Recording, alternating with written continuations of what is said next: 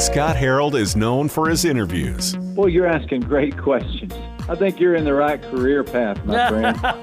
I really do. Scott Harold's SOS Radio podcast starts now. Our kids are back in school and schedules have been getting busier and busier. We're talking about how we raise resilient kids with Kathy Cook today at SOS Radio. I'm great. Thanks for having me on the show. I appreciate it. It's interesting, Kathy, because a lot of times we want to push our kids. We want our kids to step up to their best self. We know their giftings and talents, but a lot of times they're timid or they're shy or they're embarrassed. And where's the best place to start when we want our kids to see the potential that God's wired them up with? You know, they may not believe us. You know, we're the mom and dad. We have to say that they're good at something. So sometimes one of the advantages of bringing in outside voices is to deeply encourage our children. So if a neighbor or a mom of a different kid on a team says to your son, man, great play, at first base, sometimes another voice is necessary. I believe in the phrase, evidence doesn't lie. So if you believe that your kids are capable of something, take pictures, take a short video on your phone, keep yesterday's work to convince them that today's assignment is similar. They did well yesterday. Why are you afraid of today? We can also use really specific praise. Non-resilient kids give up quickly. They don't trust themselves. They're afraid of failure. So when we specifically praise our kids, and we don't just say, man, that was good, that was really good, but what was good about it? Was it creative? Was it quick? Was it, unique? Was it complete? Was it thorough? Was it accurate? The more specific vocabulary that you can use to affirm your kids, the greater the likelihood that they will believe you. In your new book, you talk a lot about listening for unhealthy thinking. You can see those things kind of spewing out of your kids sometimes. And is it best just to jump in and correct it, or is it best to ask more questions? We all have a thought life. We all have that inner voice. And non-resilient children have a negative voice inside. I'm so stupid. I'll never get it right. This is going to be so hard. And so again, prove that they're wrong. Estimate, guess, predict what that inner voice is. Combat it if you can. Listen for it to come out of their mouths. Kids who are thinking inside, I'm really stupid, are going to say things outside that you can hear, that you can then correct.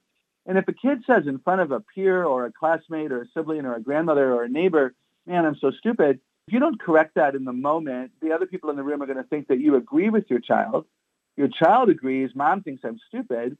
Now he gives up. He doesn't try. He's more fearful. So sometimes the best comeback to that is prove it. Man, I'll never get it right. I'm so stupid. I can't do anything right. Prove it. And oftentimes they'll laugh because you can't prove that. Stupid is their choice. I tell kids all the time, God doesn't make stupid people. He makes people who forget to proofread. He makes people who forget there's a test on Tuesday. He makes people who are not teachable and humble, and they don't ask for help, and they don't look up unknown words in dictionaries, and therefore they don't do well in a quiz.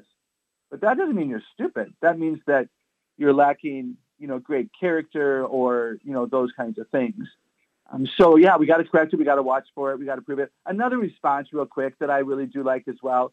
When a kid says, man, I'll never get it right. I'm so stupid. This is really hard. I'm always making mistakes. I'll never make the team. When a non-resilient child gives up and says things like that to us, we can say, I'm so sorry you feel that way. Because those are hard things to feel, and we don't want them to give up on themselves. We're talking about raising resilient kids today with Kathy Cook. She has a PhD. She studied child psychology, development, Christian ministry, and I'll tell you what, she actually started Celebrate Kids, Inc., which is a ministry for, that helps us just to dig into parenting and understand more about how to speak to our kids' souls. And it's interesting because struggles and difficulties in life, obviously, they're not exclusive to adults. Our kids deal with those, and there's a lot of struggles at school, especially today. But when they have resilience, they learn to push through. They learn to cope differently when there's those hard times. But Kathy, what are some of the things we as parents can do to prepare our kids for those tough times so that they feel more equipped? We can model for them that not everything is easy. A lot of our children today believe that everything should be easy because they've been raised with technology or even by technology in some cases, sadly. And technology, praise God, makes everything easy. There's spell check, there's the, undo button, there's the GPS, it's just easy. It's quick. It's about us. And so unfortunately, they can quickly decide that an assignment is hard or irrelevant when it doesn't quickly look appealing to them or they don't quickly understand what they're doing. So we need to model for them that that's not how life works. For us to do our things well and working at home, we work hard. We study what we're doing at work. We prepare our shopping list, if you will, our recipes. We pay attention to our finances. We don't just, snap our fingers. And we can also tell real stories of real times when we struggled and we benefited from the struggle. If you're a Bible reader, Romans 3 is very clear. We grow up during the struggle. Our character matures and our faith deepens when we trust God in those valley experiences. I actually think one of the reasons we have a lot of weak children and weak young adults is that they have not experienced the wholeness of God because they've chosen to do U-turns at the beginning of the valley because they don't want to go to a hard place. They think everything should be, happy and easy. So we need to model for them that that's not how the world works. We need to support them, of course, walk with them, guide them, encourage them. How does a kid learn to walk? Well, they fall down, right? They stand holding onto a chair, then they let go, and you find them in the middle of the room, and they wobble and they fall down. And you don't say, "Oh, bad boy," wait 5 years until you're perfect. You stand them back up and you reach out your hands and somebody gets a camera and you say, like, "Come to mama." And you brag to the whole world that your child is starting to walk. If we would have that same attitude toward geometry and piano lessons and volleyball and, any other number of things that our kids are invested in, character development, everything would be different.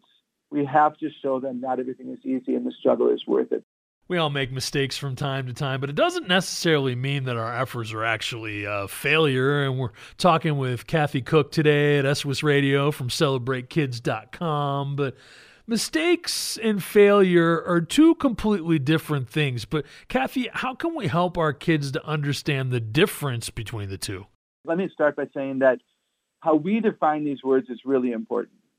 Adults tend to define mistakes as, we didn't get it right. We didn't know enough. Maybe we didn't put forth enough effort. We'll sometimes say it's our character. It's inexperience. It's lack of practice. It's not a big deal. We can, study more and improve tomorrow. A lot of our kids think that mistakes mean that they're stupid. So again, if you say to a kid as you're emptying a backpack or looking over their shoulder when they're doing their homeschool assignment, and you say, "Oh, it's just a mistake," but they heard, "You're just stupid." So one of the first things I'll say is define the words. I really think that a family conversation, you could even have your family listen to the show, but as a family discuss, let's define mistake. What do you think? What do you mean when you say I made a mistake? And ask your kids about that. Now, failing for a lot of adults is often lack of effort. We'll often assign character to failure. Again, it could be that we didn't know enough. Sometimes it's that we were blindsided. We weren't given opportunities to be successful. Kids say that they're bad. If they fail, they're bad, not just stupid, they're bad.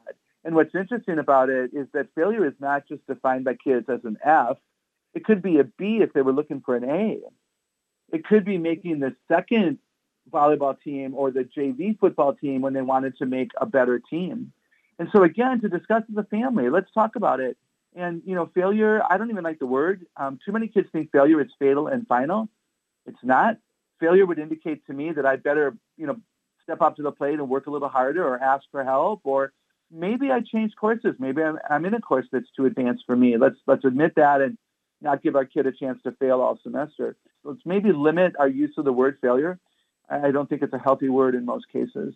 It's funny how you brought up sports. I think that's the world that my kids live in. They play club soccer, and there's like a million different teams that get super competitive and real expensive real quick, right? But I remember when I was in 7th grade, and it was my middle school, just like, typical public school sort of thing, and they had a guys' volleyball team. 7th grade, I tried out. I didn't make it, and they said, "Oh, you should try out next year." And usually when the coach says that, you're just like, "Yeah, whatever. I'm going to go play baseball or do something else," right? But it was funny because I had some friends from church, and their older brother was in high school, and he played volleyball and on the team for the high school. And so he was playing for this club team. It was like 45 minutes away from my little town in Michigan. And so his younger brothers decided to play for that team. And then I'd heard about that, and I was like, "Man, I wish I could do that." And they're like, "Just come play." And so I went and joined that club team, and I learned how to play volleyball, and I did it all throughout the year, the next year. And next thing you know, we're playing tournaments, and we'll just say I got a whole lot better by the time there was tryouts for 8th grade.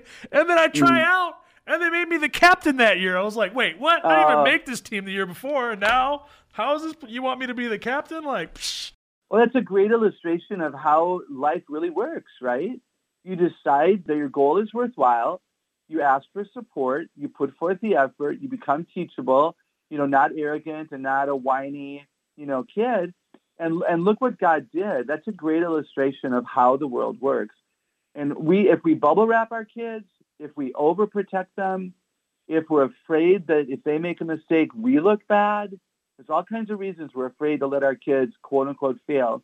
But we've got to let them experience the heartache of that so that they can make decisions like you did, to put forth effort and discover that this is the beauty. I don't know if you can think back to how you felt good, right? Yeah. Because not just because you had skill, but because you had made something happen through effort. Character is a beautiful thing. So now that our kids are back in school, we sort of dread hearing those same answers, and we ask them, how was your day? And you always get that whole answer, right? Good, it's fine. Yeah. We're talking with Kathy Cook today at SOS Radio from CelebrateKids.com, but how can we ask better questions to actually craft real conversations so we can help them build some resiliency and help them know that we're here for them when they're not having a great day? Yeah, one of the really simple techniques for kids of all ages is what was the highlight and the low light of your day. And you can do this at the kitchen table at dinner. You could do it in a car ride. I love to do it when moms and dads are together, not necessarily mom on the ride home from school where dad doesn't get to participate. But what was the highlight of the day? Celebrate our kids. That's a beautiful thing because they do need to be encouraged if you are going to expect them to prioritize effort and overcoming difficulties. But then when they do talk about their low light, then you can talk about, well, how can I help you in that situation? Or would you like my help yet? Or how did you respond? And when you share your low light, like you forgot to turn in a report to your supervisor that was due at 2, how did you feel? And how did you handle the disappointment? When your low light is that somebody called with disappointing news and one of your kids says, Mom, how did that? Boy, I'm so sad for you and your friend. I mean, what a beautiful moment of connection. So I like to highlight low light. I also think you can ask your kids, what was challenging today and how did you handle it? And let them ask you that same question. What do you feel great about accomplishing today? Where did you see yourself shine? Where did you give yourself 5 stars?